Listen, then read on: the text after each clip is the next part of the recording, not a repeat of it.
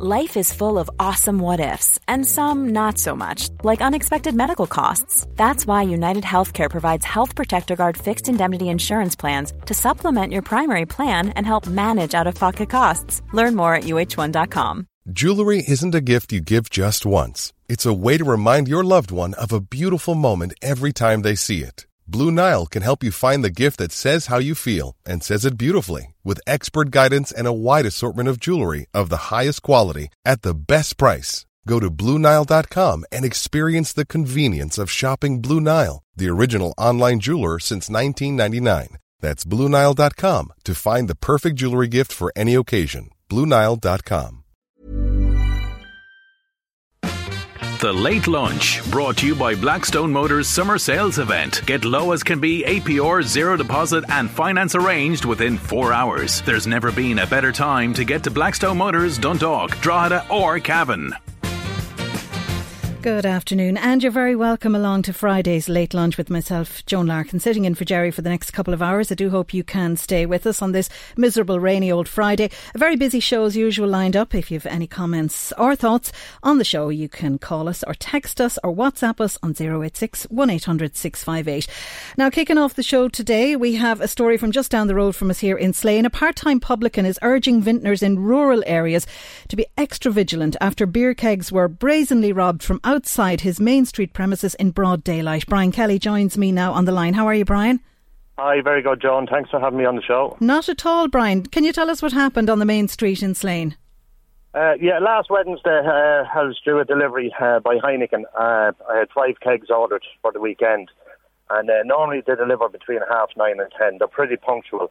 So they delivered us just before 10, about 10 past 10, and delivered the kegs, the 5 kegs, and put them out. Normally I'm there myself to take them in, or my dad, but unfortunately I wasn't there as I started a full-time job up in Dunboyne, so I leave very early in the morning. I'm up there for 5:30. I start at 5:30 and finish at 1:30. But my dad is normally there. My dad got delayed, so he got delayed by about 40 minutes. So the kegs were dropped anyway, and lo and behold, about 2 minutes past 10, a van came down and just sussed out the area, turned around and then pulled up outside the pub and opened the side door, and within 5 minutes they had lifted the 5 kegs, put them in the van and drove off. Loaded up the kegs in broad daylight on the busy main street in Slane. I know it well, of course. Traffic's usually stopped right up past your pub, Brian, because the traffic light's there in the middle of the village. So presumably there'd have been a lot of people stopped, sitting in their cars, just watching this going on. Well, normally, there is back-to-back with traffic. But on that particular day, they obviously sussed the area out to make sure that there was no one around, and they obviously got parked outside the pub, which is pretty unusual because normally there is cars parked there. But as I said, they had it sussed out, so whether they surveilled the place before, previous to this, I don't know. But as I said, they got out, and there was brazen as anything. They had baseball caps on. One of them, he looked at the kegs. I had a chain on the keg. It wasn't locked. I didn't have a deadlock on it. But he fluted around and he thought, I can open this. So he did anyway. And as I said, he struggled with the keg. He got it in, and then he beckoned the driver to come out, and one by one to put the kegs in. And just drove away. As I said, as brazen as anything, you know what I mean? So you've pretty good CCTV footage of the theft, Brian, and you've shared it on social media. I've seen it myself. It's been viewed over 24,000 times, so you would hope somebody would come forward with some kind of information. The CCTV footage is very clear, isn't it? It is very clear, yeah. It distinguishes both guys. Obviously, you can't see the faces because of the baseball caps. Unfortunately, it didn't pick up the reg. If I had got the reg, I would have got them, but... we just have to be more vigilant. But obviously, to let publicans out there know that in rural countryside or village towns that don't open till probably 5 in the evening, just make sure they're there at all times when their kegs are delivered. Because, as I said, this is happening. These guys, these hackers, they're following the lorry around, and it's easy pickings for them. Like, it was €1,000 worth of stock to me, you know what I mean, which I have to pay for. Yeah. And these guys are picking up the kegs, and if they're selling them for 100, the keg is worth €200. So if they're knocking them off for 100 apiece, you know what I mean? That's 500 quid. That's 500 for 5 minutes work. For 5 minutes work, you know. And Brian, tell me, you're a part-time publican. You're saying yourself there you have a full-time job as well. Is this because you couldn't possibly make a living part-time in the pub? Is it difficult these days? It's very difficult. It's very difficult for publicans, you know. Obviously, if you do food, a lot of pubs have turned diversified into food because obviously drink sales are down. It's a road I had to go, you know. So, as I said, I started a full-time job. I do 40 hours a week, and then I put 30, 40 hours into the pub at the weekends. Well, I do 4 days, you know, in the pub, and then apart from working during the day. But unfortunately, this is what I have to do to, you know, subsidise the wage, you know, because some weeks I wouldn't, after all the hidden bills and costs, like running a pub is expensive. It's very expensive, you know. So in order to you know, command the wage. But that's a tough week's work for you, Brian. That's 40 hours in your normal job and 30 plus in the pub. That's not easy. Is this normal in for part-time publicans, or even in rural pubs, we'll say, to have the kegs delivered and just left outside? Is that normal? It is normal, yeah. It is normal practice, you know. Right. But as I say, normally, like I could be in Navan or could be delayed or whatever, you know. I never leave them out any longer than they should be out, you know what I mean? Because obviously it's money to them, you know what I mean? It's cash in the hand, you know. So Navan Gardaí are investigating this for you, and Navan Gardaí have been very good. Yeah, they came in, they looked at the CC footage. We're downloading it now. I want to put it on a memory stick and see if we can get tweak and get the reg and get these guys, you know. So if anybody has any information, it's Navan Gardaí they'd go to. Yeah, and people were very good. Like, people private messaged me and they said that dash cams and whatever, but they were coming through the village. But unfortunately, the timing wasn't that particular time, you know. So like, people have been very good in their response. So just remind us again, Brian. Remind us again. It was last Wednesday. Last Wednesday at 10:02 outside the pub. And so the pub is across from the credit union there in Slane? The Mine Valley Inn across from the credit union in Slane. So if anybody saw anything suspicious, the white van, or they were passing by and they saw the kegs being unloaded or loaded into the white van, that Navan Gardaí is their next protocol? Yeah, Navan Gardaí were very quick to respond. They came out, we looked at the CCTV footage, and you know, it's okay, it's the fact that, okay, the kegs are gone, fair enough, but it's the brazenness of them, you know what I mean? Yeah. I mean, these guys don't obviously hold the job. They don't obviously work. This is what to do. This is how they command making a living, going around and piggybacking off the people that are out there trying to make a living and do things right, you know. And meanwhile, it's cost you €1,000 in kegs that have been taken. Yeah, it's cost me €1,000, which, you know. Well, Brian, the best of luck. Anybody with any information at all can go straight to Navan Gardaí and let them know, and they'll take it from there. Brian, thanks a million for taking the time today. Thanks very much. Good luck to you, Brian. Take care. Thank you. Bye-bye. The Late Lunch, brought to you by Blackstone Motors Summer Sales Event. The 192 Dacia range is now available with low APR, zero deposit and finance to suit your needs. Blackstone Motors has the Northeast covered. Now you're very welcome back to Late Lunch. Now, the dad of a gifted student who has special needs fears that his son's behavioural progress will be destroyed with the axing of an invaluable resource class at his school from September. Simon Warmby from Navan is on the line now to tell me about a petition he started to try to get this class retained for his young son. Simon, how are you? How are you doing? Simon, you're very welcome to Late Lunch. Will you tell us first of all about Jamie and the difficulties that he faced before he started at St. Oliver's? Right, okay. Well, basically, Jamie's 11 years of age now. He's 11 in June. Jamie came to live with me about 3 years ago. He was in Rathcarn at the time, the national school over there, so he was fluent in Irish. Just with his behaviour problems, he was having an awful lot of trouble at school. He has severe ADHD. And so he moved into Navan with me, and we got him enrolled in St. Oliver's. Now, the first year he would have been moving into second class, so that was first communion year as well. So he had a lot going on. He was missing his mum and stuff like that, and along with the behaviour stuff, then going to a new school.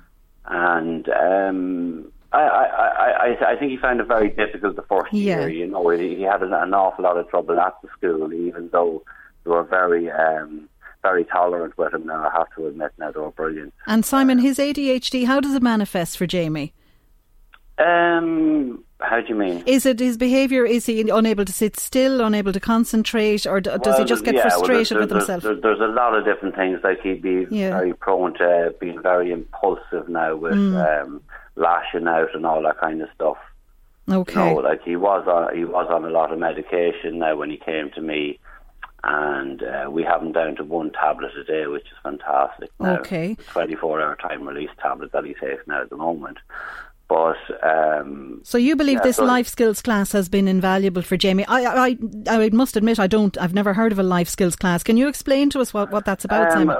It's basically like a resource class where the likes of Jamie and the other children now, obviously, with different development problems and stuff, they will be taken out of their mainstream class and brought to this room maybe for, I don't know, maybe 20 minutes or a half an hour or so, just to give them a reprieve from the classroom environment. The teacher gets a reprieve. The other pupils get a break as well, if you understand. Yes. And so it's very reward based as well. Whereas Jamie might have to do a certain subject or a certain bit of homework or something like that. And if he gets his task completed in a certain amount of time, then he would get a reward for it, as in maybe do something with the guitar or go out into the garden or, you know, like that. So it's brilliant. Now, it's reward-based, yeah. Yeah, we've noticed an awful lot of changes in him now in the last couple of years.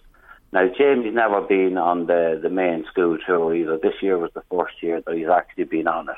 So he actually was able to go with his class on the school tour? He was able to go with his full class now. Even the resource room now, out of that there, they have they arrange smaller trips. Yeah. For the other kids that don't get to go on the main school trip, if you understand. I do, but he was able to go. He was able to go this year, he was. And enjoyed it. Did he enjoy it? Yeah, of course, absolutely. I mean, it was a big feat for him to get to go in the first place, you know. And when did you hear that this class wasn't coming back in September, that it's been stopped? Miss Keane Faulkner, who's the principal there, rang me the day of the school holidays. Right. So the day he finished school for the summer, you heard? He was finishing school, yeah. So, I mean, he was devastated. And, I mean, like, you could tell she was quite upset herself because, I mean, I obviously wasn't the only parent who she would be contacting or had contacted already, if you understand. Yes, yeah. And is there going to be any alternative for Jamie in September if this class doesn't come back? We don't know at the moment. I actually got a text message from Miss Keane Faulkner yesterday thanking me for my efforts. She saw the article in the Examiner, and she said the appeal continues and she'll keep me posted on any development. So, I mean, it's still kind of up in the air at the moment, so we really don't know whether or not. But you do have a petition going, Simon. I do. It's do you want to tell people about that? Well, it's on change.org. There's a wee little story about Jamie and the school and how he's benefited on it. Now, the actual link for it is very long and very complicated to read it out on the radio. But if you go on to www.change.org, you'll see there's 3 bars up on the top right-hand corner. And if you just go into the search and search Save Our Life Skills Room in St. Oliver's, you can click on the link that way. It's a lot easier to... And then you just sign that petition, is it? Add your name to that? Yeah, obviously, have a little read of what it says. Yeah. We'd appreciate anybody sharing it and all that kind of stuff as well. So. Sure. So 1,400 people have signed it so far. Yeah, I think there was about 1,420 or something this morning. So. Yeah, so it's growing all the time. So anyone that wants... It's getting a little bit bigger, yeah. So we did have a statement in from the department about the class. We did have a statement in, Louise told me about this. She emailed me a copy of it. Yes, so you've seen what they said, that they say that the special class for children with emotional behavioural disorder will close at St Oliver's National School as it's no longer sustainable. The NCSE has explored options with the school for the redesignation of the special class to cater for children with other disabilities. However, to date, no agreement has been reached in relation to this. So as you say, it is still up in the air, Simon. Still up in the air, yeah. So obviously the more support we get, the better for everybody. So. Yes, exactly. And in the meantime, I suppose all that's left for me to say is enjoy the rest of the summer holidays with Jamie, and the best of luck to both of you and the rest of your family. And anyone that wants to have a look at the story or sign the petition can go on to www.change.org and have a look there for that. Brilliant. OK, Simon, thanks a million. Enjoy the rest of the summer. Anytime. Thanks very much. Take care. Thank you, Simon. Take care. Bye-bye. The Late Lunch, brought to you by Blackstone Motors Summer Sales Event, now on, and it's raining deals. For amazing 192 offers across the Renault and Dacia range, there's never been a better time to get a brand new drive at Blackstone Motors. You're very welcome back to Late Lunch this afternoon. Now, I have 4 ladies sitting in front of me in the studio here, but I want to start the interview with a quote from the man that we're going to talk about. This is a quote from a young man called Niall Bedford. All of a sudden, I felt like a prisoner in my own body. Those are the words of Niall when he was diagnosed with MS, and words which have sparked a huge fundraising campaign for him right across Drogheda to send Niall to Russia for treatment. Now, in studio, I have Niall's sister-in-law Nicola, his wife Christina, his sister Grace and his mum Marie. How are you, girls? Hi. All good. Good, you're relaxed now. You can just relax. You're very welcome to Late Lunch. So, let's start with you, Christina, if that's okay, because you're Niall's wife. Can you tell me a little bit about what it was like for Niall before the diagnosis? What type of a fellow? Niall loved life. He loved, he was working hard, loved spending time with his family. He loved the gym. He loved being out, just outdoors. He was just so full of life. What did he work at? He worked in Road Éireann. He was a plate layer. Oh, so he had a very physical job. Yeah. And before his diagnosis, he was out there living life. And that's it, yeah, loving life, yeah. And what symptoms did he have in the beginning? He used to be working nights, so he started noticing when he'd go to bed, his legs would be jumping and just jumping out of nowhere. So he put a lot of it down to him doing nights, that he was just overtired and that, and he'd be getting a lot of pains in his head and just feeling tired and stuff. So he kept going with work, kept going with life until he woke up one day and the power completely went in one of his arms. No sensation, no power, no nothing. So what did he think at the time? Can you remember what you thought at the time? We thought like a trapped nerve or something like that, because he's a young man, and he was a big chap. He was into weights and he looked physically How old healthy. is Niall? He's 40 now. He was 32 when he was diagnosed. Okay, so that must have been just very frightening for you when you didn't have a clue what was going on. It was very scary. We weren't prepared for the diagnosis. We definitely weren't. It was such a shock. Nobody thinks that, do they? They think, like you say, trapped nerve, or he's tired, or he's wrecked. Yeah. Can I hop across to his mum here, Marie? Can you just tell me a little bit about what you thought when he was complaining of these symptoms? Yes, just like Christina, I had been saying for about 3 months before he was diagnosed, he hadn't looked well, because he was a fine lad, and he, as Christina said, he was always into the gym, into his walking. He was a very healthy living, good healthy living, and you could see he just didn't look well, and I thought it was the nights. I thought those night work is killing you. It is. So, would you not try and get back to days? But it actually was the MS. Like, he was very healthy, didn't smoke, never smoked, would be a very social drinker, because they've 3 young children, so they wouldn't have been going out that much anyway, so and then you got this devastating diagnosis. Devastating. And I suppose a lot of people nowadays, when they get a diagnosis, you Google it, don't you? Yeah. You go online and Grace, did you have a look then and see? I work in the hospital, so I was working the day that they came into MAU, and I'll never forget, it was Dr. Hatunik actually at the time that diagnosed him. But before diagnosis, they were querying whether it was motor neuron or multiple sclerosis. So obviously there was relief there when it was MS, because it doesn't decrease your quality. It decreases your quality of life, but it doesn't decrease your lifespan. And right, it was a bit of a relief, but at the same time, I don't think any of us processed it. No. I think we're actually only processing it now. Really? Yeah. We're 7 years on, Nicola. Has it been a huge thing to come to terms with?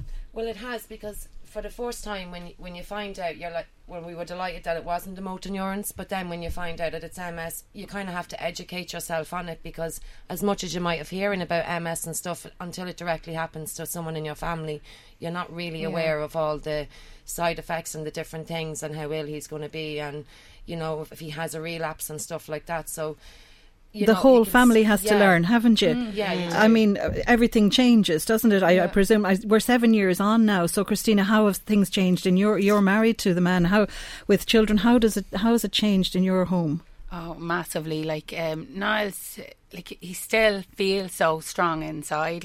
But his body has literally given up, and I'm he suffers really bad with fatigue and with pains in his head, and just a constant battle every day. He just feels like his body has given up on him. It's very hard to watch, because he is such a strong man mentally, and he's such a good man. It's hard to watch him deteriorate. And we hear about MS all the time, and you'll hear about people who have been diagnosed with MS, but I mean, none of us really know what it's like on a day-to-day basis.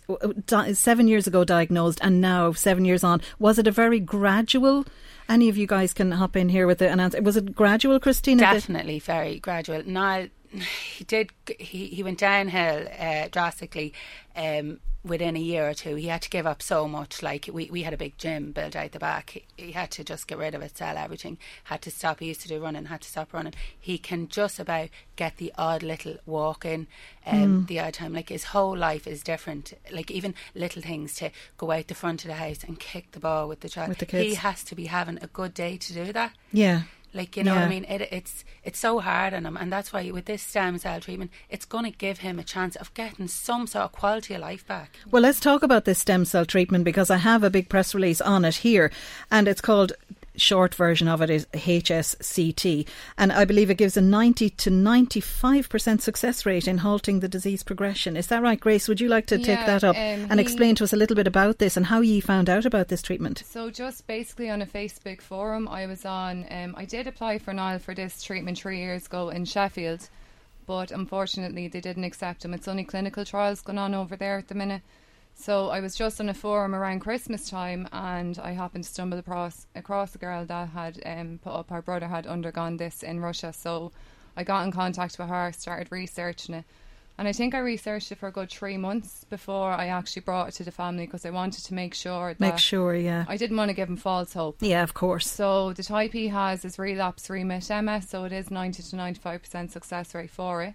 And it's a type of stem cell treatment, only in Russia. We're talking about Russia. Yeah, it's Russia that he'll go to. They do it in different countries, but the success rate in Mexico isn't as good as Russia. There's been more fatalities there, and I think Dr. Fedorenko in Russia, he's been doing it for over 17 years, so he's the most. And what does it involve, Grace? Do you know? It says here it'll be very intense. He'll spend between up to 40 days in hospital. There's chemotherapy involved, isolation wards. Yeah, so it's a tough road. Yeah, it'll be between 30 to 40 days in the hospital, just depending on how he gets on at the start. They start stem cell mobilisation on the 5th day, and that basically is certain drugs are caused to move the stem cells from his bone marrow into his blood. So when they have enough stem cells collected, they will harvest them at sub-zero temperatures. Then he will undergo invasive chemo. Then after that, the stem cells will be reinfused back into his body, but then he will be in isolation for at least 14 days. And then hopefully on day 30 we can get to bring him home. But things can run over to day 40 depending on how long it takes to collect enough of the stem cells. Some people get it done in 3 days, and others it takes 5-6. But you won't care once you have hope and light at the end of the tunnel for this. Exactly, it must be wonderful to hear about that, Marie, that there is something for your son. Absolutely. And as Grace said, she kept it all to herself, but when she did come out and tell us, it was just a new light. Like winning the lotto. A new lotto. light for Brought us. hope again, It did. It was better than winning the lotto. But we probably do need to win the lotto to fund this. Yes. So Well, that's the big problem. Will we move on to that? So there is a fundraising campaign for him. Yeah. Tell us about that, girls. We've the family have got together, both our family, the Bedfords, and Christina's family, her brothers and her sister and all that. We've all got together, and we have another committee. We literally have so many events planned. We have an Oscar show, and the training is starting for that on Monday night, and we've 130 people that signed up to do that, and the show will be on in September in the TLT. Oh, brilliant. So the tickets okay. are on sale for that now. 21st of September. We also have a white collar boxing event that we've teamed up with Declan Browning, and he's going to give us a hand to do that. That'll be happening in November. And we've skydiving. We've oh gosh, who's doing the skydiving? None of us. None of you. We've actually had 30 people signed up to do the skydiving, but none of you doing it. No, well, my brother's doing it, and Niall's brother. Yeah. No, I wouldn't either. My son and his girlfriend. Really, they're going to do it. There's loads. It's a big family event. A big family event. Do you know what? In all honesty, Drogheda is an amazing town to gather together when you are trying to do fundraising and stuff. The response we've had so far has been amazing. The basic cost of this is €60,000. Yeah. So that's what you need to raise. But anything over that, of course, would be marvellous because you don't know how long you're going to be staying in Russia. Well, that's it. He could be there for 4 weeks and he could be there for 6 weeks. We really don't know. So let's put the word out there that the basic cost of this is 60 grand. That's what we need to raise for this, for Niall, to have this treatment to save his life, to change his life, to change all of your lives. Yes. So tell us a little bit more then. So all these events are happening from September. Is September the first one that's happening? Or have you more in the summer? Tonight we've a poker night up in the railway bar. Oh, sure, look at talk to me about that. So much. Tomorrow night we have Rapscallion. They're doing they're a local band that they do Irish music, isn't it? Yeah, and they're doing it in the Trinity Quarter. Crescent Hall. What's the girl's name? Bernie. Bernie, my friend of mine. This Bernie girl has arranged all this. She's absolutely fantastic. Yeah. She's so brilliant, Bernie, a brilliant so girl. Great, so that's all kicking off tonight and tomorrow night. We've Amy Conroy is doing a masterclass in the West Court on Sunday She's afternoon fantastic, as well. So we look forward to that. So we have we've got events planned every single week, but our major big events would be the night at the Oscars and the white collar boxing. Yeah. So these are going to be hard to keep track of. So where can people look? Is there one website or is there one Facebook page? We have a Facebook page. Brilliant. For Niall Stems for Hope. That's the name of our page. We have an Instagram. It's Niall Stems for Hope. Niall Stems for Hope. Okay, and that's on Facebook and Instagram. Okay, so people can have a look at that. On that to keep everyone updated with all the events upcoming, and the GoFundMe link is also on those pages too. Lovely. We have got buckets and we've like these, the orange bands and all that around the town. So just to make people aware that they know what it is when they go into shops. Yeah. To thank everyone so far, because we have a GoFundMe page and we have raised over to 10,000 so far. And brilliant. in the first few weeks, so it's been an amazing response. So we really want to thank everyone. 10 down, 50 to go, girls. The best of luck. Best of luck. And thanks a million for coming in, and the best of luck to Niall. And I hope it all goes well for you. Anybody out there, have a look on Facebook, Niall Stems for Hope, and on Instagram as well, and support this if you can. Thanks a million, ladies. Thank you. Take care. The Late Lunch, brought to you by Blackstone Motors Summer Sales Event. Get low as can be APR, zero deposit and finance arranged within 4 hours. There's never been a better time to get to Blackstone Motors, Dundalk, Drogheda or Cavan. And you're very welcome back to Late Lunch this afternoon. Now, the second clue in our golf competition, because to coincide with this week's Open Championship in Royal Portrush, Halpenny Golf and the M1 Retail Park in Drogheda have given us some fantastic prizes to give away every day this week on Late Lunch. And today being the last day of it, we have two prizes. We have a 4-ball for Donabate Golf Club and a 4-ball for Beaverstown Golf Club. Now, it's a bit of a Who Am I quiz. The first clue I gave you was I call Clara home. The second one is coming now. It's though an amateur, I won big in 2009. All your guesses can come by text or WhatsApp to 086 1800 658 and we'll choose two winners at the end of the show.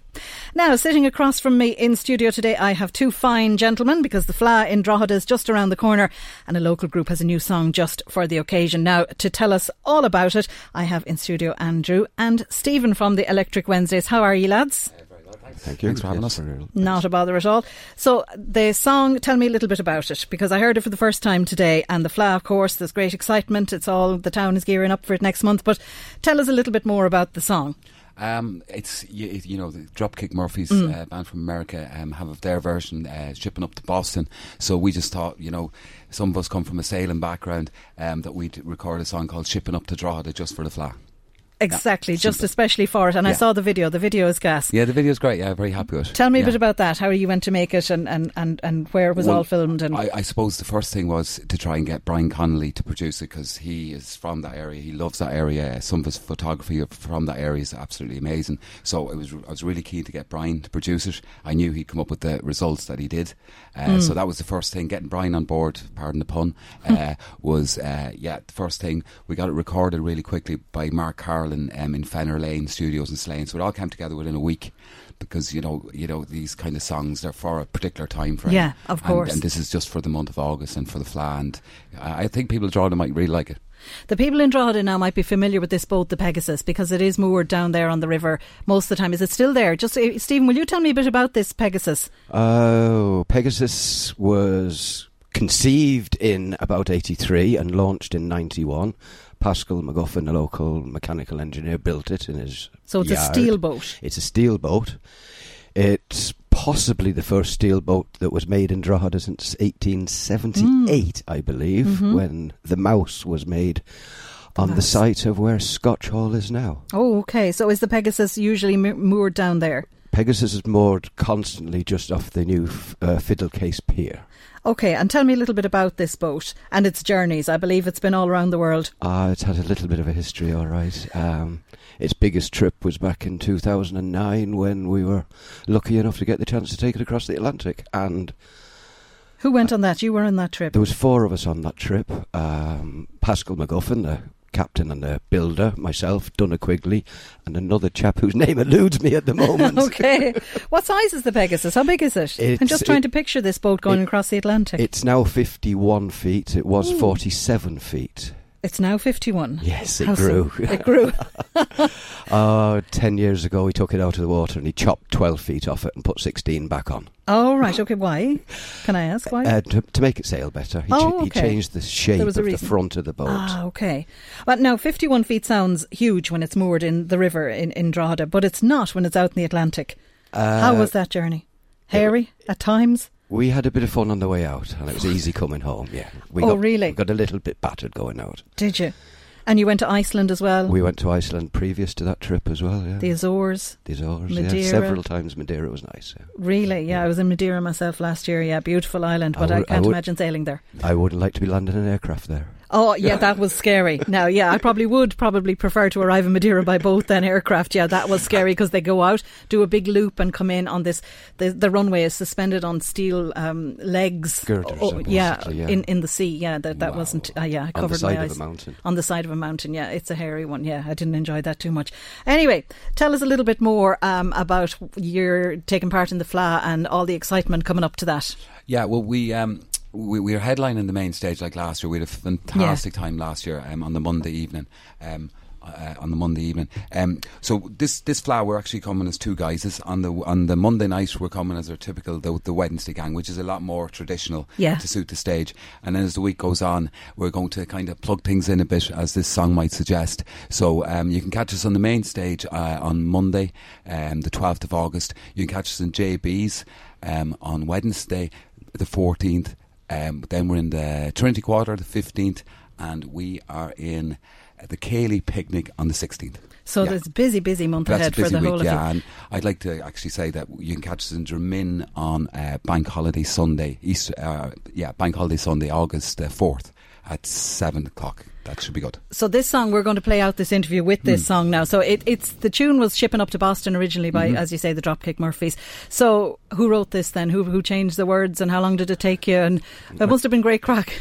It took about 3 minutes, but it was great crack.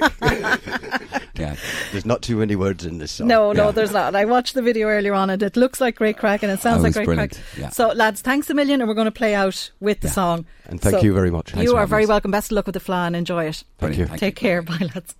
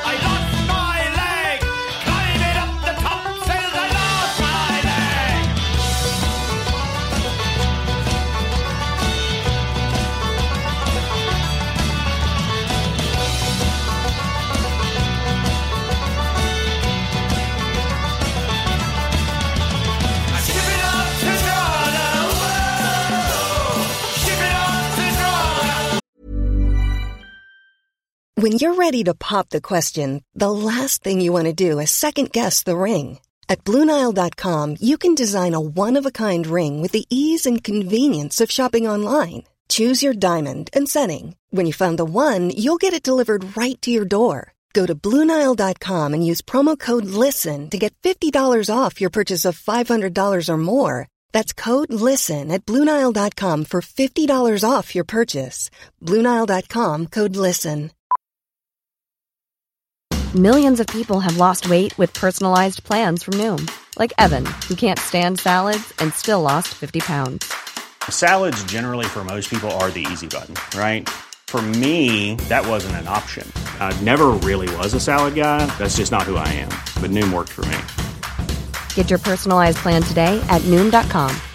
Real Noom user compensated to provide their story. In 4 weeks, the typical Noom user can expect to lose 1 to 2 pounds per week. Individual results may vary. Many of us have those stubborn pounds that seem impossible to lose, no matter how good we eat or how hard we work out. My solution is PlushCare. PlushCare is a leading telehealth provider with doctors who are there for you day and night to partner with you in your weight loss journey. They can prescribe FDA-approved weight loss medications like Wegovy and Zepbound for those who qualify. Plus, they accept most insurance plans. To get started, visit plushcare.com/weightloss. That's plushcare.com/weightloss.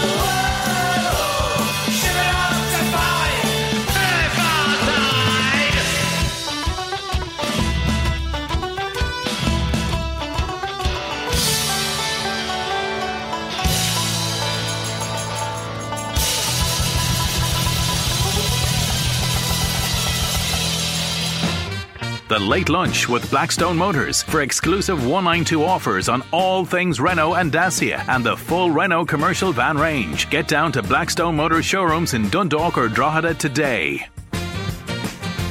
Well, my next guest is a man who this year is celebrating 10 years in the business of helping people to get over their fear of flying and to even enjoy the experience of getting on a plane and heading off somewhere nice. Michael Cummin from Fly Fearless joins me in studio this afternoon. You're very welcome to Late Lunch, Michael. Hello, Joan. Lovely to talk to you. How are you? Lovely to see you again. Can I start, for people who don't know much about you, asking you about your own interest in aviation, in flying, and where that began? Well, that goes back even longer than the 10 years, because back in the late 70s, I was Ireland's youngest pilot and got a pilot's licence at the age of 16. And it was always one of those things that I suppose because my father had also worked in aviation, had a huge interest in it. And about 10 years ago, obviously is our birthday, but 11 years ago, I was looking at the time I had already trained in the area of dealing with anxiety as a therapist and managing people who had anxiety. And I just decided to put the two of them together. And there we are, 10 years later, 3,500 people have been through our hands. And, we enjoy it hugely. It's important to understand, I suppose, that 1 in 6 people in Ireland will have an anxiety about flying at some stage in their lives. That's what I was going to say to you. Yeah. How did you come to realise, from dealing with people with anxieties about all sorts of things, to say your love of flying as well? You must have come across people then who are just petrified. Well, it's true, because one of the things somebody who will never be any help to you at all with fear of flying is a pilot, because they just he or she will just look at you and go, why do you not love what I love, and why are you not as passionate about it as I do? But one of the things I suppose we've been able to draw over the 10-year period is to be able to see that there's a common pattern and a common thread to why somebody gets anxious. We rarely now in 10 years have seen somebody who's never flown. Right, okay, yeah. So there's no point. I don't even encourage people to come on the programme, because if you haven't done it, then what are you afraid of? You don't know what you're afraid of. What we will often see is a person who's been flying for years. You know, they could have been 10, 15 years flying around the world, Bangkok, the whole lot. And then over a period of time, it just gets worse and worse and worse. Well, it must come from a bad experience, maybe a turbulent flight or something, was it? It's a trigger. So trigger. I always say, you'll come off that flight and say, I'll never fly again. But the other 176 people all go home and have their tea and go to work the next day. I've done that, yeah. Yeah, so why would you be affected, whereas everybody else is grand with the same experience? And it actually comes down to, we hear a lot of the talk about the idea of resilience these days, but if we're ourselves are in any way in a vulnerable state, then we're more prone to become anxious. So the model I always talk to people about is hungry, angry, lonely, tired, or vulnerable. Right. So if, I could run an entire course for people who developed a fear of flying after a hen or a stag party. Oh, right, okay, because they were feeling the worst before they got on the plane. And when you get on the plane, or if you've had a recent bereavement, if you're have flying after a honeymoon is actually often a trigger as well. Anything where you've been on the airplane and you felt very vulnerable and very low, then what happens is a tiny little part of our brain, without getting too deep into the neuroscience, called the amygdala, and its job is to look for differences. Okay. And now, two kinds of people in the world. One, when they see something different, they're curious about it. And the other kind of person, when they experience something different, assumes it's dangerous. Okay. Mm-hmm. And they're the people we see on the programme. I've over the time interviewed a lot of our participants, and I've discovered a little thing, and I don't know if this applies to you, think back to it, but do you remember when you were a child, if there was a thunder and lightning storm? Yeah. What happened in your house? Nothing really. I loved it. Yeah, well, there you go. For a lot of people, what happened was, the curtains were closed, the television was plugged out, the phone was plugged out, there were towels put over mirrors because apparently that attracted lightning, and people got onto the kitchen table and the rosary was out. Our dog used to get into the dishwasher. Well, there you go. But the point is, that made people assume that anything different is dangerous. Yeah. And I remember thinking back to, my own father, when there was a lightning storm, would bring us upstairs, sit up in the bed, open the curtains, watch the storm and count the difference between the time between the bangs and the flashes. Yeah. And so if you think about it, as we are in life, if we see something different as a curious thing, so if we get a bump in an airplane, we go, oh, that's interesting. Whereas if we tend to see things as different as dangerous, we go, oh my God. A bump in an airplane, I would never sit there and go, that's interesting. Well, I would. Would you? Because I know what it is. Have you been on a really turbulent flight? Because you're a trained pilot. Yeah, but absolutely I have. But you've been on awful flights. But I know what is happening. And I also know that, the turbulence does not affect the airplane. It does affect the people. Like about an average between 17 to 30 people a year are injured in turbulence around the world. Mm-hmm. And do you know what the biggest cause of injury is? Scalding. Oh, because they spill their coffee. Yeah, I mean, that's it. It's not like, the end of the world's coming. So what it is that you have, you have rough air, you have a bit of turbulence. I said to somebody the other day, I was on a bus in Dublin, the 46A, and I was trying to get out of my seat and down the stairs before my stop, and the turbulence was wretched. Yeah, I always tried to think of it as like potholes in the sky. It's no different, exactly. I often say to people, if you think that, often people think that the air is invisible and there's nothing under you, but air is different thicknesses. So if you're flying from, consomme soup into thick chicken country vegetable soup, that's what turbulence is. You're going from thick to thin and thin to thin. But the pilots always anticipated, can you see it ahead? Because 90% of the time they can, yeah. The incident recently where the people all hit their heads on the roof of the fuselage. They didn't have the seatbelts on. Yeah, so they were standing up. Yeah. But they should have been in their seats. They should have been in their seats. The you're in a moving vehicle going at 600 miles an hour, and I suppose because on one hand the airlines like to market the idea that you're sitting in a hotel foyer, for 12 hours going somewhere. You actually do have to mind yourself as well. And have you ever been scared on a flight? Yes. Has there ever been an incident? You have? Absolutely, yeah. I was sitting on the airplane and I saw a person getting on with a very loud screaming baby heading towards me. And they sat down beside me, and I thought, "Oh my God, this is the worst thing that happened." That's not what I was asking. I know Michael. It's not what you're asking you, but I have to tell you, by the way, I made great pals with a little kid, and we had a great trip in the end of it. To be fair, and everybody dreads that. Of course they do. You see, my crying point baby. is that I know what's happening in an airplane, so my trust is in the crew and in what's going on. So no, I don't sit there. But now, I have to be fair. Everybody who gets on an airplane for 10 seconds is nervous. Yeah. Mm-hmm. But then what they do is they kind of rationalise it and put it to one side. If you only fly twice a year on your holidays or something like that, guess what? I talk to people who are for 3 weeks before their flight, they're anxious. Yeah. And then they're anxious for the 3 days before they come home. Yeah, and it ruins the holiday. What it is they think is going to happen, I don't know. Because they're the same people who would, be quite reckless about how they drive or or what they eat or what they do, but not necessarily when it comes to the flying side of things. But speaking of driving, they say that flying is safer than driving. It's hard to rationalise that in your head, don't try. Isn't it? Don't try. I've after 10 years, I'll say to you that you'll exhaust yourself trying to apply logic to emotion. Okay. Because, everybody says, I know it's safe and I know it's not logical. All you're doing is exhausting yourself because it's a completely different part of the brain that is reacting to this. And as I said, it's very easy for somebody to say, you're 5 times more dangerous than travelling to the airport or, you have to fly. Apparently the statistic is you've got to fly every day for 147 years for 24 hours a day to have a 14% chance of being in an accident. Okay. But that doesn't matter. No, it doesn't matter because when you get on that aircraft and your brain takes over, there's no talking to you, and I've been that soldier. Exactly. I used to be like that, and when you mentioned honeymoon, we won't even go there because I wouldn't get in. I wouldn't get in the door of the aircraft. My poor new husband was mortified, I know. And one of the cabin crew had to hold my hand. He had to go down and sit on the floor beside me. And since then, I fulfilled a lifelong dream, as we were talking about off air. And I trained as cabin crew, and I worked for Aer Lingus. And the training with cabin crew completely. Well, that's what we do on the training. Is we do the equivalent. We give you the as much insight and as much information as what's happening around you, and we bring you to a flight simulator, and we do that. You meet pilots, and you work. We work through that, and we don't chastise people for being silly or being irrational. In fact, we invite coaches to come along the program as well. That's somebody you travel with who isn't afraid of flying, and we teach them very much what not to say, including like, "You're making a show of me. I'm never flying with you again, and I'm mortified." So we show them how to help, and weirdly enough, it's not about actually comforting you. So if I'm flying with you and I start to comfort you and stroke the back of your hand and say, "You'll be fine, you'll be grand," your brain hears something bad is happening and this person is being really kind to me. Yeah, of course. So that's not what we do. We say, okay, look around. Who else is anxious? What's everybody else doing?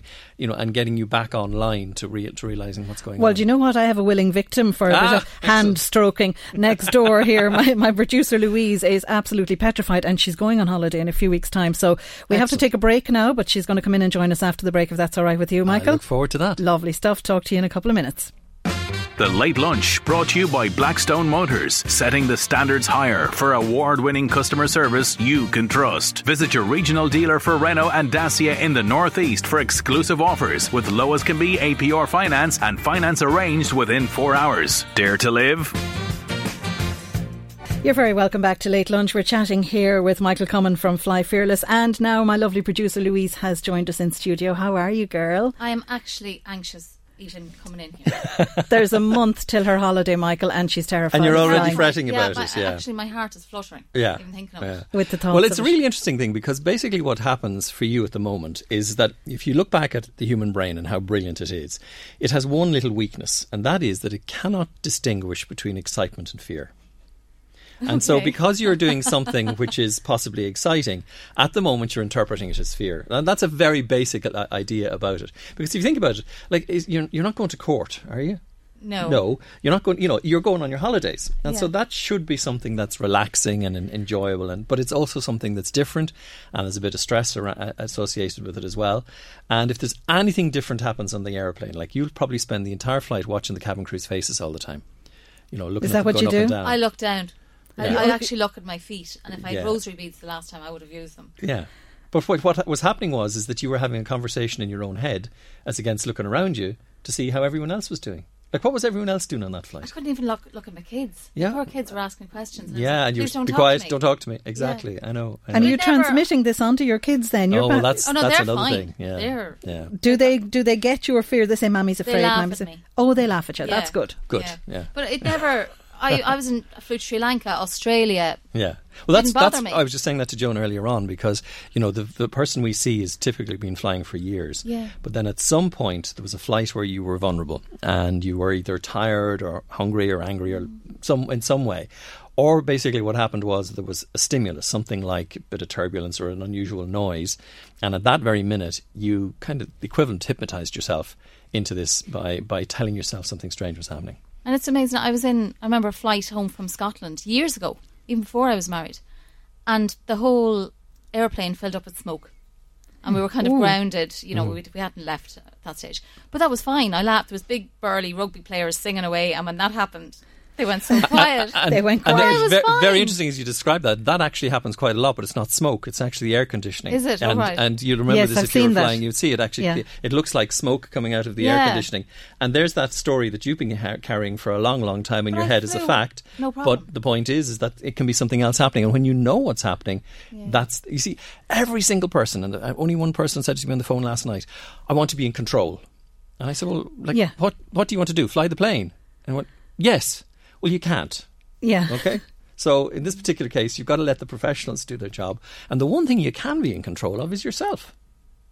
Do you find that, Louise? Like, do you say, oh, no, I want to be up there. I want to see what they're at. I want to see what they're doing. Yeah. No, not at all. But it's just, and somebody said to me, it's because you've had kids that you just feel there's nothing you can do if anything happens. Yeah. But I had a child and I flew no problem. It was only when the second child came along that I just developed this fear, and I don't know whether it was because I didn't fly for 3 years because she didn't sleep, so we thought, well, no point in paying a load of money to be wrecked. And I don't know, but literally got on an airplane. Well, as I said, with 3,500 people through the programme, I can tell you there's nearly 3,500 reasons why people are anxious about it. I mean, 92% of the people come out of it the other side okay.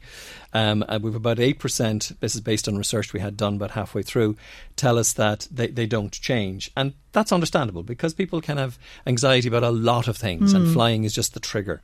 And, you know, one of the things that's really important, and I encourage people to do it, is, you know, one, never borrow medication. We did some research that showed 40% of Fly Fearless participants had borrowed medication from a granny or granddad or from an aunt or uncle. Don't do that. Get it from your doctor if you're going to do it and follow the prescription. Or go and talk to somebody, because, you know, you could find that there's other reasons to be anxious as well. I guess so. There's loads of different reasons. Me out. But there's loads of different reasons why people can be anxious. Like, I'm a bit like Louise. When I'm travelling on my own and I fly a lot, I really don't care. I really don't care what happens. But if my kids are grown up now, but if they're with me, I'm anxious again. I'm even a little bit anxious. I wouldn't say to you that that's unusual. I would think that a lot of people who wouldn't even describe themselves as having a fear of flying will have an anxiety about travel. You know, I don't know if you've ever, in every couple, there's one person who wants to be at the airport 4 minutes before the flight, and there's another who wants to be there 4 days beforehand. And most relationship rows, I reckon, happen at airports because it's not nice. It's stressful. It is stressful. And travelling with kids is stressful. So you think that for Louise, travelling with 3 young kids, that she'd be so tied up with being so stressed over trying to make sure they've forgotten nothing that she'd forget about her own fear. But how are you going to be in 4 weeks' time? I'm terrified. She's terrified already. Again, even listen to the language that you're using. There are a lot of things in the world to be terrified of. And one of them is not flying in a professionally operated aeroplane from a professionally operated airline who have a safety record that is, you know, remarkable. So, you know, it is about you just calibrating it back into what it is you're doing and what's unusual, what's different. And if you spend more time looking around you at how everyone else is reacting and calibrating yourself to the reactions of everybody around you. I have this very weird thing I say, and it's sort of an unusual thing to say, Joan, but it's like if everyone else in the airplane is screaming, join in. Yeah, of because course. Something bad's happening. Well. Something bad's happening. But that's not what has somebody anxious, because they're sitting in their own little world with their head down while everybody else is absolutely fine. And I understand why that is. That's basically because the person is having a stress reaction rather than a fear reaction. And what do you think is the fear? Do people come to you and say, I'm terrified, and you say, what are you afraid of? Is it crashing? Does everyone say I'm afraid of crashing? Incredibly rare. Incredibly. Really? Yeah, everybody knows. Like if you're trying to pick a way to leave the world, it is one of the most exclusive things, options that are there. That's not what it is, and I think people will tell you that very, very quickly. You know, we have some people who become obsessed with air crash investigation programs, and that's just data gathering. That's just the person looking for as much information as they possibly can. No, the truth of it is that you become stressed, and it's one of the opening lines I have on the program is I say to people, look, you're not here because you're afraid. You're here because you're stressed. Right, okay. And in that very moment, some people figure they're sorted. Because it's the recognition, because fear is debilitating. There's no man or woman wants to admit they're afraid of anything. No. But boy, oh boy, can we recognise that we've become stressed by something.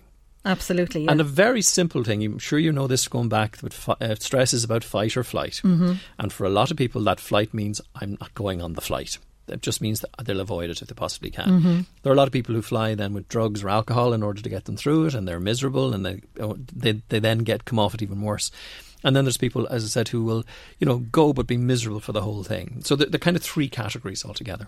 And that flight then is endless when you're sitting there with your fists clenched and you're balled up in this ball of anxiety. There was a cabin crew member said to me the other day about the New York flight, leaves it late at night and flies across the Atlantic, and they feed everybody, turn up the heat, turn down the lights, and everyone has a nice sleep. But there's the duty warrior is holding the airplane up by the armrests all the way across the Atlantic. Yeah, that used to be me. Somebody in row 14 or 15 holding up the airplane by its arm, looking left and right all the way across the Atlantic. I've never slept on a plane. I can't do it. What are you doing? What do you plan to do? Yeah, I know. Yeah. I know. What do I plan to do? Be the one that's awake. I don't know. Yeah. I'm grand now. I'm going to Boston now in September. It's a lovely trip. Yeah. Oh, thanks very much. No, it is. It's actually quite a nice flight, actually. Yeah, and it's not that long, so it's fine. But I remember a terrible flight from Dubai one time, and we were on a 777 aircraft, and one of the safest aircraft ever built. Thank you. The turbulence over the mountains coming from Dubai was insane. It was actually terrifying. But do you know how much an airplane drops in turbulence? Go on, tell me. About 2 to 3 feet max. Is that all? Yeah. Gosh, it feels like 200 to 300. No, that would break your neck or cause serious injury. The small drops are done, though, at 500 or 600 miles an hour.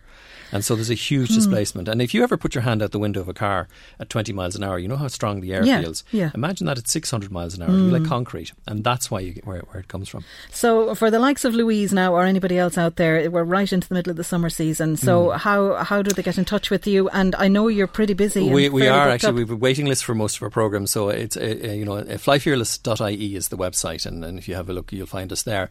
I mean, the most important thing really for people who haven't got a chance to get on a programme before they go away is be good to yourself. Take that critical voice out of your head. Stop giving out to yourself. If you were helping somebody else, you would be a little bit more helpful and a bit more supportive. If your partner has a fear of flying and you don't, again, don't overly nurture them and encourage them, but do ask them lots of questions. And a very quick fix for a lot of people is replace the fear with curiosity. So when you hear a sound, ask the cabin crew. Or if you, they'll say, what's that noise? There's a thing called the growling monkey in an Airbus, which is the hydraulic system. And oh, what's that? As soon as you ask, you tell people what it is. And be curious, chat to somebody. You won't be able to read. I can guarantee you that. A nervous passenger will read the same sentence 15 times over. Yeah. But you know what works really well? Okay, is doing maths in your head. Oh, God, really? Yeah, the 19 times tables. There's no way. Michael. I could put money on this one for you, because if you're doing maths, your brain can't do two things, regardless of what we know about women being able to multitask. You just can't do the two. And it's so funny because I've done this with people. I say, okay, start the 19 times table there for me. And they go, what, where?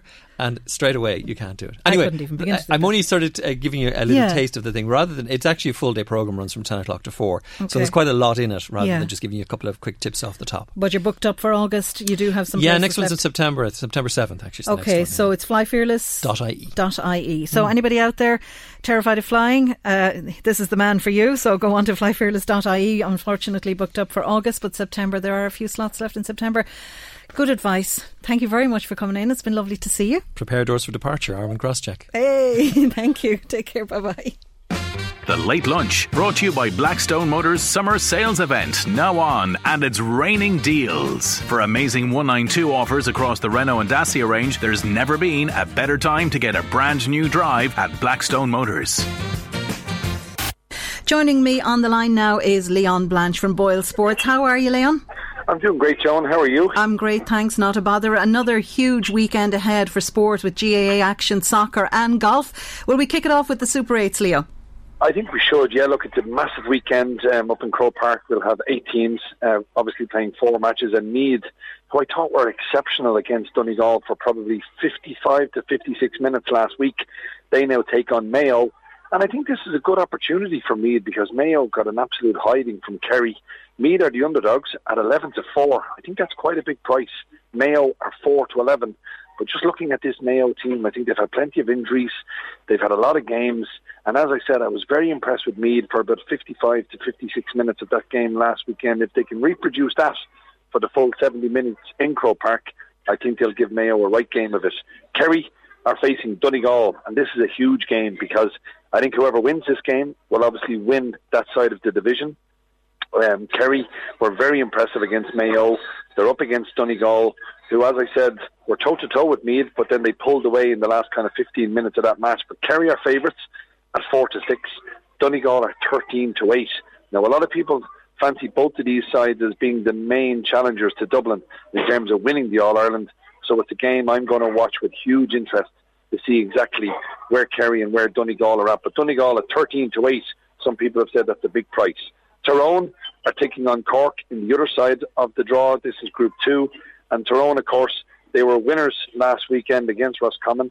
They're up against Cork, who gave a good performance against Dublin for long periods of the game, but just ran out of a bit of steam against the Dubs. But Tyrone, I think this Tyrone team, they're very, very solid. They're very structured under Mickey Hart. Of course, they were losing All-Ireland finalists last year. They're 2-7. Cork are 7-2. And finally, there's not much point in talking about Dublin to Roscommon because Dublin are 1-100. Yes, you've heard it right. You've got to put in €100 to win one. You're not going to get rich certainly back in Dublin, but I think they'll see off Roscommon with plenty to spare. And as you said, Joan, it's a busy weekend. Dundalk, what a fantastic achievement by the Lily Whites, getting through on penalties against Riga in the first qualifying round of the Champions League. They now take on Karabakh at Oriel Park on Wednesday night. They're 17-10 to win at home. Karabakh are 11-8, and the draw is 21-10. I think everyone in Ireland hopes Dundalk can keep progressing in Europe. Division 1, Drogheda, they've got a massive game away against Limerick. Drogheda are 3-4, Limerick are 16-5, and the draw here is 13-5. And I think Drogheda, if they want to maintain their push to try and get up to the Premier Division, they're going to have to get all 3 points away against Limerick. So Drogheda 3-4 to get the win.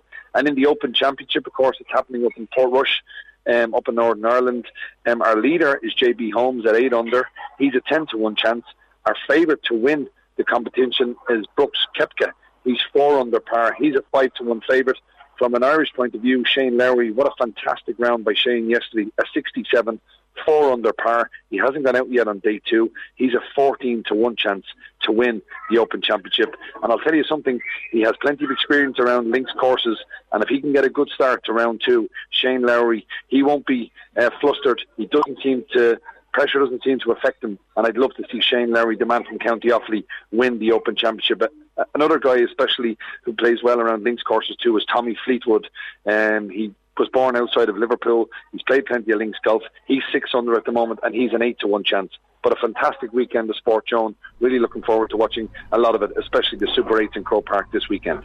Absolutely, Leon. Hopefully the weather clears up a little bit for all that sporting action. Leon, thanks a million for your time. Talk to you soon. All the best, Joan. Have a great weekend. You too. Take care. And to coincide with this week's Open Championship at the beautiful Royal Portrush Golf Club, Halpenny Golf on the M1 Retail Park in Drogheda have given us some fantastic prizes, which we've been giving away all week on Late Lunch. Today being Friday, we have 2 prizes. We have a 4-ball for Donabate Golf Club and a 4-ball for Beaverstown Golf Club. Now we're running a sort of a Who Am I quiz. I've given out 2 clues already. Here's the third. My last big win was in Abu Dhabi in January, and I might just do the business again in Portrush this weekend. Who am I? You can text or WhatsApp your answers to 086 1800 658. We have to take a break now. I'll be right back after these. The Late Lunch, brought to you by Blackstone Motors Summer Sales Event. Get low as can be APR, zero deposit and finance arranged within 4 hours. There's never been a better time to get to Blackstone Motors, Dundalk, Drogheda or Cavan. And you're very welcome back to Late Lunch. Now, before I go to my final item for today, I do have to mention something that's happening this weekend, the 6th annual Whitestown Festival in aid of Aveen's Pink Tie and various other local causes. It'll take place at Lily Finnegan's Bar in Whitestown in Carlingford on Sunday, the 21st of July. And I'm told there's a stellar lineup of live music on 2 stages from 2 o'clock in the afternoon until 11 o'clock. Acts performing include the Long Riders and the Ramblin' String Band and loads of others. There'll be also kids activities between 2 o'clock and 6 o'clock, inflatables and face painting and ice cream, and there's a barbecue, Prosecco bar, loads more. The gates open there at 1 o'clock. Anyone who'd like to help out on the day or to contribute a prize or a donation can call 042 937 3730, or you can email info@lilyfinnegans.com. Now that's happening in Carlingford on Sunday the 21st.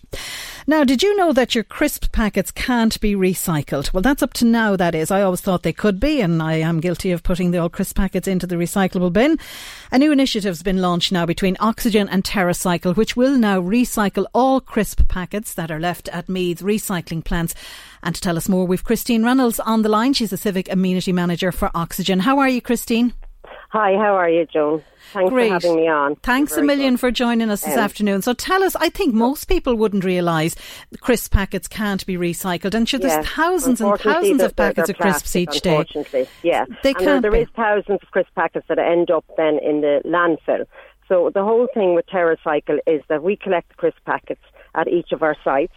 I post them off to TerraCycle. TerraCycle then will recycle them into beads. It's like a plastic bead. Those beads are packed and then sent off to the likes of the companies that make outdoor furniture. So what we're really doing, I know people say that you're still making something plastic, but actually what we're doing is we're taking a single-use plastic and making it a very long-use plastic. And what happens to crisp packets at the minute? Supposing you just throw them in the bin? They go to landfill, or they end up in incineration. Because people do they're think not recyclable. Yeah, they do go up onto the conveyor belt, and the girls at the sorting plant sort them all out, and all the crisp packets end up in the incinerator or else in landfill. So when these are recycled, then they will go on to have another life. These go on to have maybe a 10 or 12-year life or a 20-year life. You know what I'm saying? So, yes. So therefore, we're just making something, we're making it a longer, rather than the single-use. We're trying to get rid of single-use plastic. So then what are they made into? I presume that you say they're made into these little plastic beads, and then they go on then? They go on then to the companies that make furniture, outdoor furniture. Oh, right. The hard plastics or the Curver boxes, the hard plastic boxes. Oh, right, okay. And they're made into them, yeah. So your garden furniture that you'll be sitting on next summer could have been your crisp bag this summer? Yeah, exactly. Oh, okay. And are there other initiatives in other parts of Ireland as well? There's going to be more initiatives. And before I finish on that, like the fact that we're recycling the crisp bags, the wonderful thing about TerraCycle, and I know that they are being sponsored by Walkers, but we can still put in any crisp packets. It doesn't matter what crisp packets you use. Please recycle them all. But we'll be sending the funds we raise to the Meath Women's Refuge and Support Services. Oh, so wonderful. The money that comes back then is coming back to Meath again. So every 2 kilo box that's sent to TerraCycle will generate €1. Yes, yeah. Okay, so 2 kilos of... You think that's an awful lot of crisp bags, Christine, to get 2 kilos? Bags. Yes, it is. It is a lot of crisp. Do we know how many thousands of packets of crisps are eaten in this country every day? Thousands, absolutely thousands. I'd say. You know, I mean, it really is unbelievable. I mean, TerraCycle now have decided that what they're going to do is they're going to try and recycle everything that's not recyclable at the moment. So they're running another scheme that they actually contacted me about this morning. It's RB Hygiene Home Recycling Programme, which is actually going to recycle all the packaging that's on wipes and refill pouches and, you know, all the brands, the liquid tabs, and, you know, the liquid washing powder thing, and washing powders, all these refillable packages. Right, okay. So all those packages that are actually like a hard plastic, they look like a crisp packet for all the world, but they're actually a harder plastic. They're going to now take them and melt them down. So can you drop them off for free then in recycling centres in Meath at the minute, the crisp packets? Oh, the crisp packets you can, yeah. Well, I mean, you pay your €2 gate fee with all your other recycling. Yeah. So are all other recycling centres taking them then as well? All the recycling centres in Meath are taking them, so it's Trim, Navan and Kells. Oh, right, okay. So what we do now is... anybody out there wants to get their kids in their class or the teachers or anything, I'm hoping to sort of push this into the schools, that the children will bring in their crisp packets and that we'll be able to recycle them. Absolutely. So now we're going to have a separate box at home now for just the bags of crisps. Yes, exactly. To go into. It's just to get people to actually sort out their recycling and pick out the crisp packets, as you say. You know? Wonderful. Christine, it's a great initiative altogether. So hopefully people out there, for the summer when the kids are off school and everything, they could make a little project with recycling their crisp bags, get your little box together in the kitchen and just pop them in there and then make a day of it, bring them off to the recycling centre, and then the money goes towards a really good cause.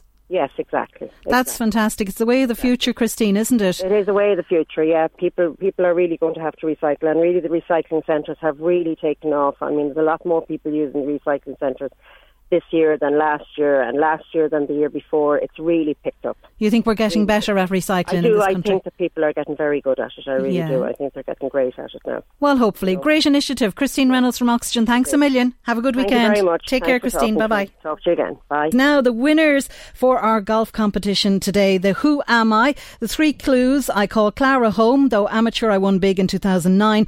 And my last big win was in Abu Dhabi in January, but I just might do the business again in Portrush this weekend. The answer, of course, Shane Lowry. And our 2 winners, Daniel Pentony in Sunhill in Termonfeckin. Daniel, you have a 4-ball for Donabate Golf Club there. And Jimmy Caffrey in Ashbourne has won a 4-ball for Beaverstown Golf Club. There are 2 winners. Thanks to everybody. And of course, thanks to Halpenny Golf for the prizes right throughout this week. Thanks to everybody for listening today. My lovely producer Louise inside, who has not yet conquered her fear of flying.